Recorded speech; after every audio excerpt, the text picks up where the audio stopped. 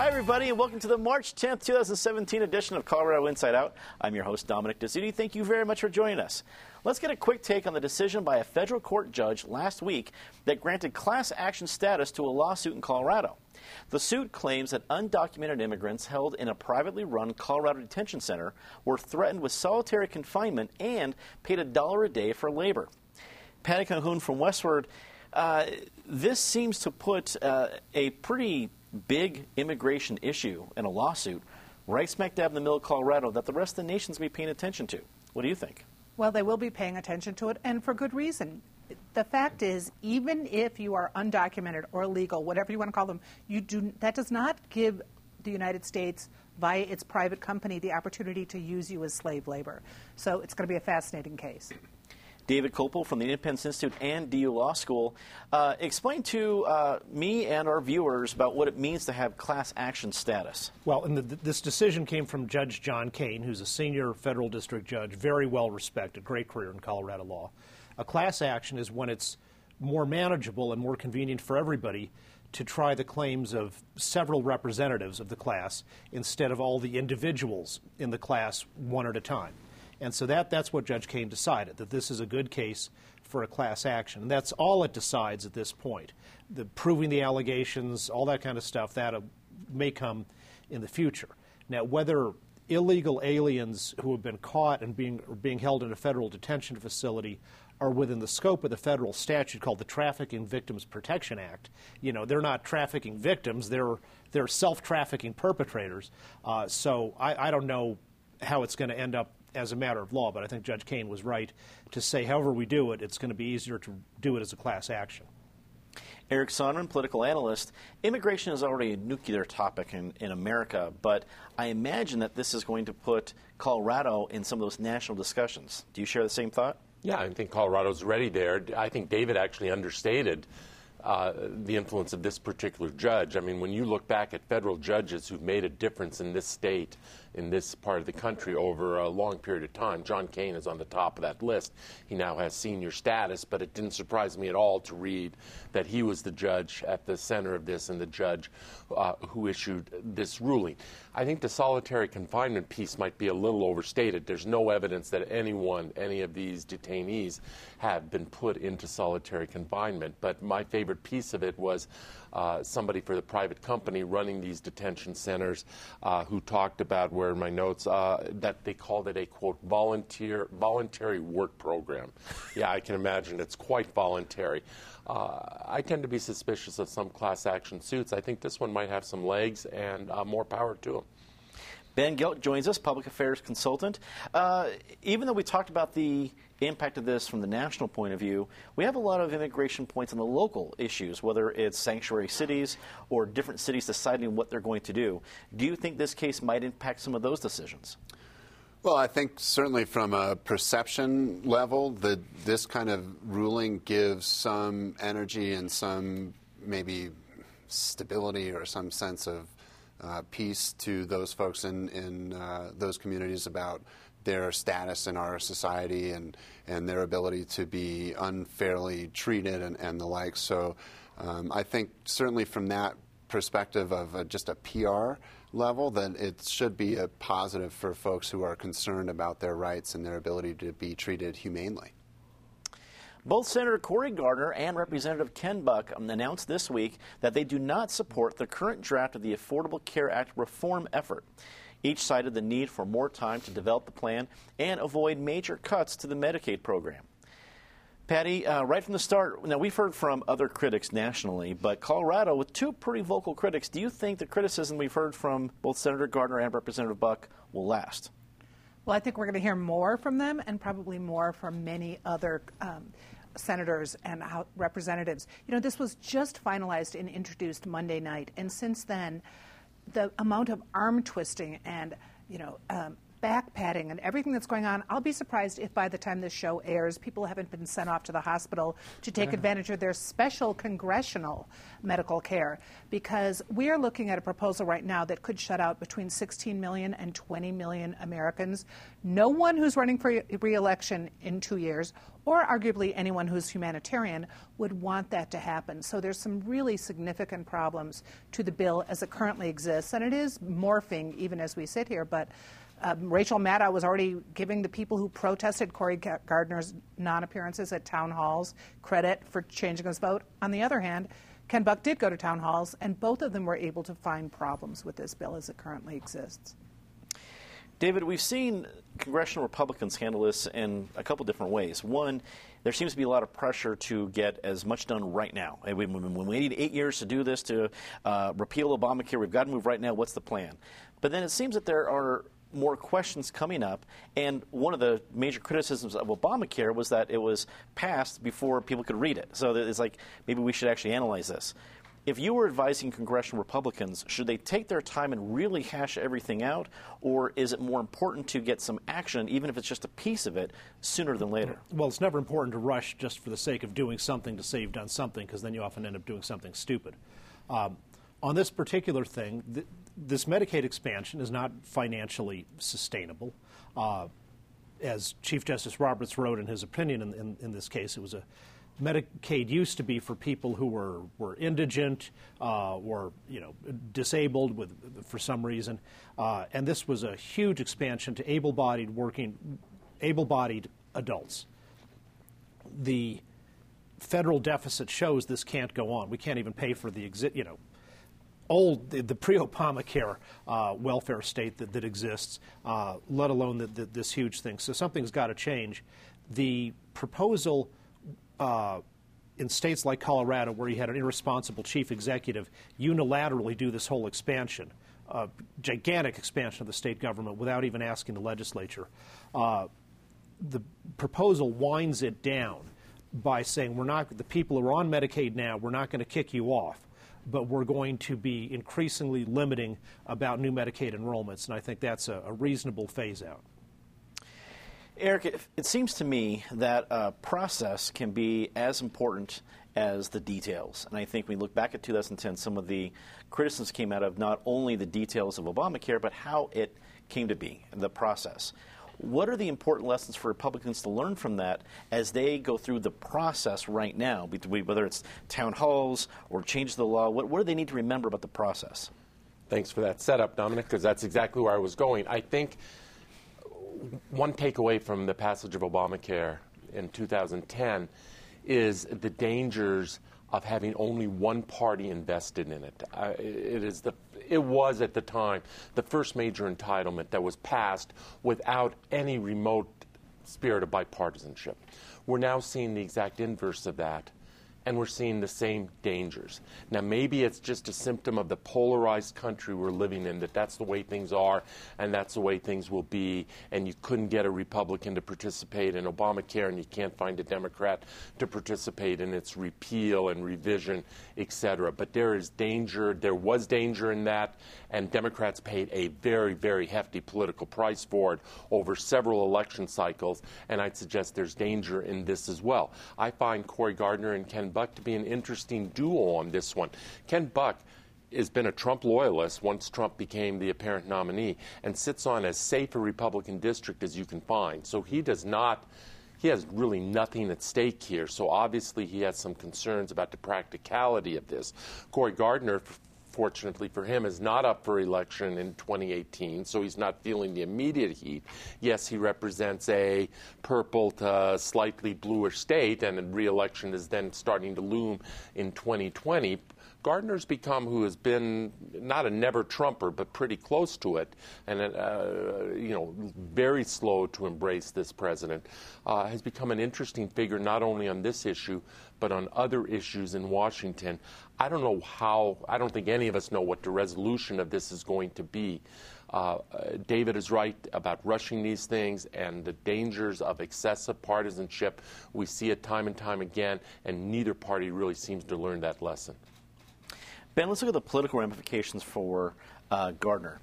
If he's come out now as a critic but eventually some changes happen to the bill, and then he eventually votes for it. Does he lose the credit for being an early critic, or can he ride that balance beam in the years ahead as I was a critic and a supporter? Well, I think if there's one Colorado Politico that has shown he is able to actually be on both sides of an issue literally at the same time and make claims that say, yes, I am, and no, I'm not, depending on what day of the week and what audience, it's Cory Gardner. So I suspect that if there is a successful triangulation strategy there, that he will find it. I think he's banking on people continuing to be frustrated and, frankly, continuing to be very comfortable with his affect and his $1 million smile. So I do think that what you're seeing from Gardner is some concern and finding ways to both support the administration with some of their economic policies and stand up and say no, so that I think he can point to collaboration and a voice of dissent as he goes into re-election, probably starting in 19. Colorado Speaker of the House Crisanta Duran and State Senate President Kevin Grantham announced the transportation funding bill this week that will ask for $3.5 billion from taxpayers to pay for highway improvements. The bill is already running into significant criticism from conservatives, including the highest-ranking Republican in the state House. David, very simply, is this thing dead on arrival? Yes, and I think, as a lot of the reporting has said, President Grantham didn't get much, if any, buy-in from the Republican caucus, and there's going to be a lot of opposition, as there should. First of all, there's no fiscal restraint in this bill. Before raising taxes, we ought to be first cutting some spending, particularly on Colorado's notorious welfare recipients, like Quentin Tarantino, who got over $4 million to film a movie, The Hateful Eight, that was filmed in Colorado on Colorado welfare, and yet is set in Wyoming. But David, that $4 million is going to buy like a couple lane stripes on I-25. That's just a starting point. Then we've got the welfare for people who buy luxury electric cars, and then there's really, when you add it all up, the hundreds of millions of dollars that the legislature spends on corporate welfare altogether in its many, many phases. Secondly, US 36, the great successful project there, shows there's lots of roads where we can add capacity without any taxes on the general public. You do it through adding high occupancy toll and high occupancy vehicle lanes, and so the highway users pay for it, and that's the right way to do it. The people who want a better highway, they pay for it directly, they get a better highway. That could be done in lots of places. Third, of all this huge money that's going to be raised, only about half of it goes to the state Colorado Department of Transportation for other highway construction. A whole bunch of the rest goes to cities and counties. Well, cities and counties, they know their own transportation needs best. They can ask their voters for whatever tax increases they want within the city and county for those particular roads, and that would be much better focused, because then the voters could say, oh, if taxes go up this much, this particular road is going to get fixed or expanded or whatever. And a lot of the rest goes to a new state bureaucracy, which has to spend at least 25% of its money not on improving roads, but on things like for pedestrians and for people in wheelchairs, which is certainly an important thing to do. But we ought to have a state government that can build sidewalks and paths out of current revenue rather than borrowing for 20 years to build things like that. Eric, if Republicans, whether it's in I can imagine the Senate, where they hold some sway, do end up killing this bill on arrival or wherever it's going to be in the process, can Democrats later use their own obstinance against them, saying, hey, we tried to fix transportation, which I think across the board Coloradans are concerned about? Is that a risky maneuver by Republicans? Oh, it's risky all around, and yes, there can be political recrimination, but I think that's for another day down the road. I'm going to disagree with David. This thing is not DOA. It might be in jeopardy. It may have some serious, I don't think it's even on life support. It may have some serious issues, but it is not DOA for a simple reason. You have the Senate president, a Republican, and in 1817, Senate, you have Republican Senate sponsors of this. Obviously, this bill will start in the House, which is easier sailing, Democratic House. And the House needs to be careful not to Christmas tree it up with a lot of stuff that is attractive to Democratic constituencies, too much bike lanes and transit and whatever to make it more attractive to folks in Boulder and Denver and whatever, because that makes it easier for the Senate to kill it. But if the Duran and Grantham compromise can maintain some integrity, it then has a chance in the Senate, because there are enough Senate Republicans combined who could vote for it, combined with the lion's share, if not the entirety, of the Democratic caucus in the Senate. There are two huge obstacles here. One is getting it through this legislative sausage-making process, as I've discussed. Secondly is then getting it past the voters come November. Voters, there can't be any argument that the state has huge transportation and road needs, but there probably isn't a whole lot of argument either that the state had some significant education needs. And last time we went with Amendment 66, we saw that got a solid 1/3 or slightly over 1/3 of the vote.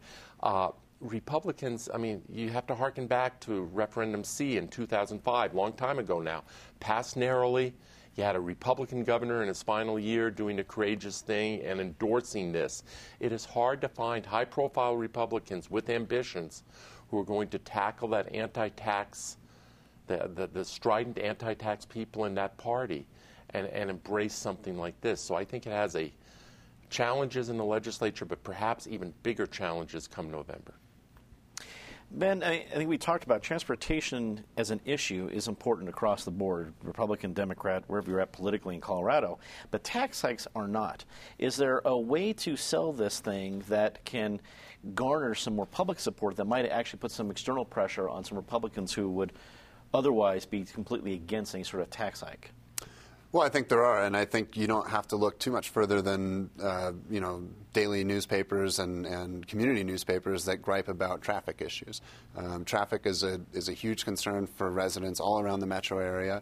There are significant road projects underway also all around the metro area, and you actually have some key members of the Republican caucus in both the House and the Senate, frankly, screaming bloody murder about the condition of I-25 in particular and the ability to move up and down the Front Range. So I think that there already is a lot of public pressure to address traffic and congestion and the condition of roads. So I think to that degree, a lot of Republican legislatures might find more of a perch for this issue than you might typically expect. I think a lot of folks in Colorado understand how fast we're growing, and all of us sit on the road and all of us see rush hour traffic. So I don't think that the typical way that these tax issues line up will necessarily come into play here. I think that it will be critical for Republican legislators to really make that drumbeat loud so that they have a strong constituent presence saying we need to do something about this problem.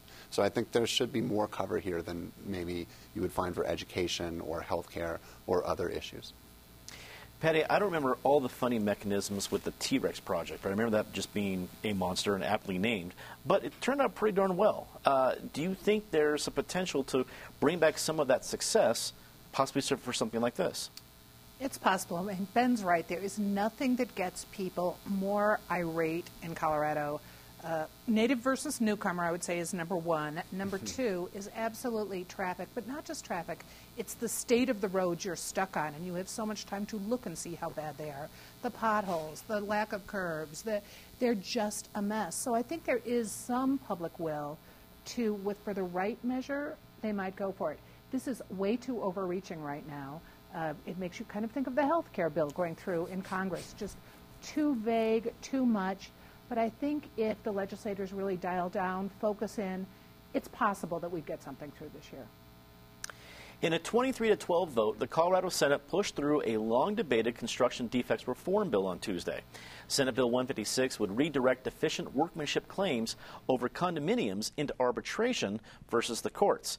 The measure also requires the majority of homeowners impacted by a dispute to agree to file a claim as a group. Eric, we've been teased by the progress of a construction defects bill for many legislatures. Is this the one that finally gets to the finish line? Could be. This is a different legislative session. It was only a year ago you had Speaker Dickie Lee Hullinghorst, Senate President Bill Cadman. They're both gone. You now have Kevin Grantham and Crisanta Duran. They both pride themselves on being deal makers. Maybe they read Trump's book, The Art of the Deal. Who knows? But they want to carve out a different persona for each of them and a different reputation, and they're on the way to doing that. We'll see. Session's only halfway through, and obviously the second half is always much, much tougher and more consequential than the first half. But this thing could happen. Obviously, the Senate, inverse to the previous issue, the Senate is easy here. The House is harder because that's where the Democrats are. Democrats being so aligned with the trial law industry, which is where this thing has typically died because of the interests of the trial law industry here. But this issue has been stuck for so long, and I think there's a prospect that this particular bill is the answer, or at least a partial answer, an introductory answer to it, and I think it does have some legs. Ben, has the fact that a lot of cities have tried to address the problem themselves, do you think that has pushed the legislature to hopefully more progress on this issue? I think it has. You've seen a handful of cities try to address this issue through their councils or through their county boards or county commissioners. I think what's really interesting about this issue is, for one thing, there are not that many examples of cases gone to trial around this issue. And there's a lot of belief, certainly particularly from the Democratic side, that there is no legislative panacea to address this issue. So whether this bill passes or not, I think the thing that I'll really be curious to see is if it has any effect whatsoever. I'm dubious, personally. Patty, does this bill get to Governor Hickenlooper? I'll give it a 50-50 chance this time. And Ben's also right on the fact that there are some real problems that we've seen in construction, and the homeowners certainly have a right to complain.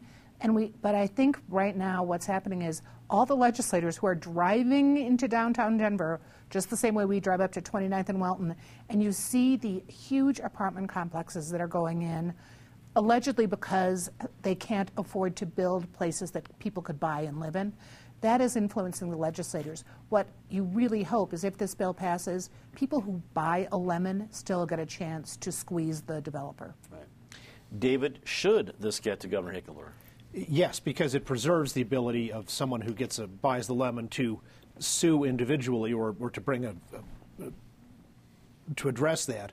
But what it changes is you can't have just a few people in an area say we're going to do a suit on behalf of everyone without asking the majority of people on behalf of whom you're allegedly suing to approve that. Let's get to our favorite part of the show, Disgrace of the Week. And as always, Ms. Calhoun, please start us off. I'm going to go with our new EPA director, Pruitt, who has some issues on, is climate change really happening? Can't wait till he comes out to balmy Colorado, which is going to be, 65 this weekend, and goes and visits the Summitville mine. If we want people who want to be made whole from what happened with the EPA actions up there, might be waiting a really long time under this EPA director. I just hope it doesn't turn into a casino. David, your Disgrace of the Week. Colorado's Associated Press for continuing to use a reporter who writes about law but doesn't know anything about it and never checks with anyone who does. Her story for today tells us that Colorado is in violation of federal drug law for not making it a crime to smoke pot, which of course is false. There's nothing in federal law that says that or could under our Constitution. And she also claims U.S. Attorney Jeff Sessions has said that states should not be able to legalize pot. To the contrary, General Sessions' recent speech said, of course, states can legalize pot if they want to. He thinks that's a bad idea. And he also points out accurately that whatever the state does doesn't change what the federal law is. Eric. Oh, those sensitive souls at Middlebury College who became thugs, and Middlebury became the latest and worst instance of the repression of free speech that is all too prevalent on all too many college campuses these days. And this one, in this case, was accompanied by violence. A professor was injured. What has become of academia, or at least the academia that many of us knew as a place of intellectual inquiry, is truly sad and disturbing. Ben. Big surprise, I'm sure. I'm going to choose Mayor Hancock. He has a Vision Zero initiative, which is intended to eliminate pedestrian and traffic deaths. And on his own website, he's underreporting the fatalities in the city of Denver by over 50%, which is kind of a joke. He invited the national executive director of Vision Zero to Denver for his own summit, which he barely attended and was given very little attention. So I think a more appropriate name for the plan here in Denver would be Zero Vision. I can't imagine you making the Christmas card list this year, but that's okay, Ben. Not your goal. Say something nice about somebody, the hardest part of the show. Patty. We'll return to pot, and we're not talking potholes in this case. It looks like finally the legislature will approve PTSD as one of the things people are suffering from that will qualify for medical marijuana. It's about time. David. Well, to defend Mayor Hancock after his predecessor eliminated homelessness, which was his plan, the mayor needed something to do. But the DU Pioneers hockey team, #1 in the nation at the end of the regular season. You're here. Yeah. Eric. Ernie Bjorkman, longtime anchor at Channel 2, disappeared from this community about 8 years ago. They're bringing him back. I think Ed Sardella and Bill Stewart still have a curtain call left in them. Sounds good to me. Ben. And we totally eliminated that homeless problem. Nice thing to say. How about Albertine Sellers? 60 years at the city of Denver. She takes RTD into work every day, and she's just an incredible woman. So thank you for your service. That is all the time we have tonight. Thanks for tuning in. We are in the thick of our Spring Pledge Drive this weekend, and we have a new way that you can show your support. If you use #Donate, it's a new program that we have that allows you to show your support for programs just like this in a whole new way. Check it out on Facebook and Twitter. All you have to do is put #Donate and then an amount you want to donate. A couple clicks and it's there. It's an easy way to do it, an easy way to make sure that programs like this, Colorado Inside Out now in its 25th season, can remain around. As always, be sure to check out the CIO podcast on iTunes and Google Play, and the show segments on all of our social media pages. For everyone here at Colorado Public Television, I'm Dominic Dezzutti. Thank you very much for watching. Good night.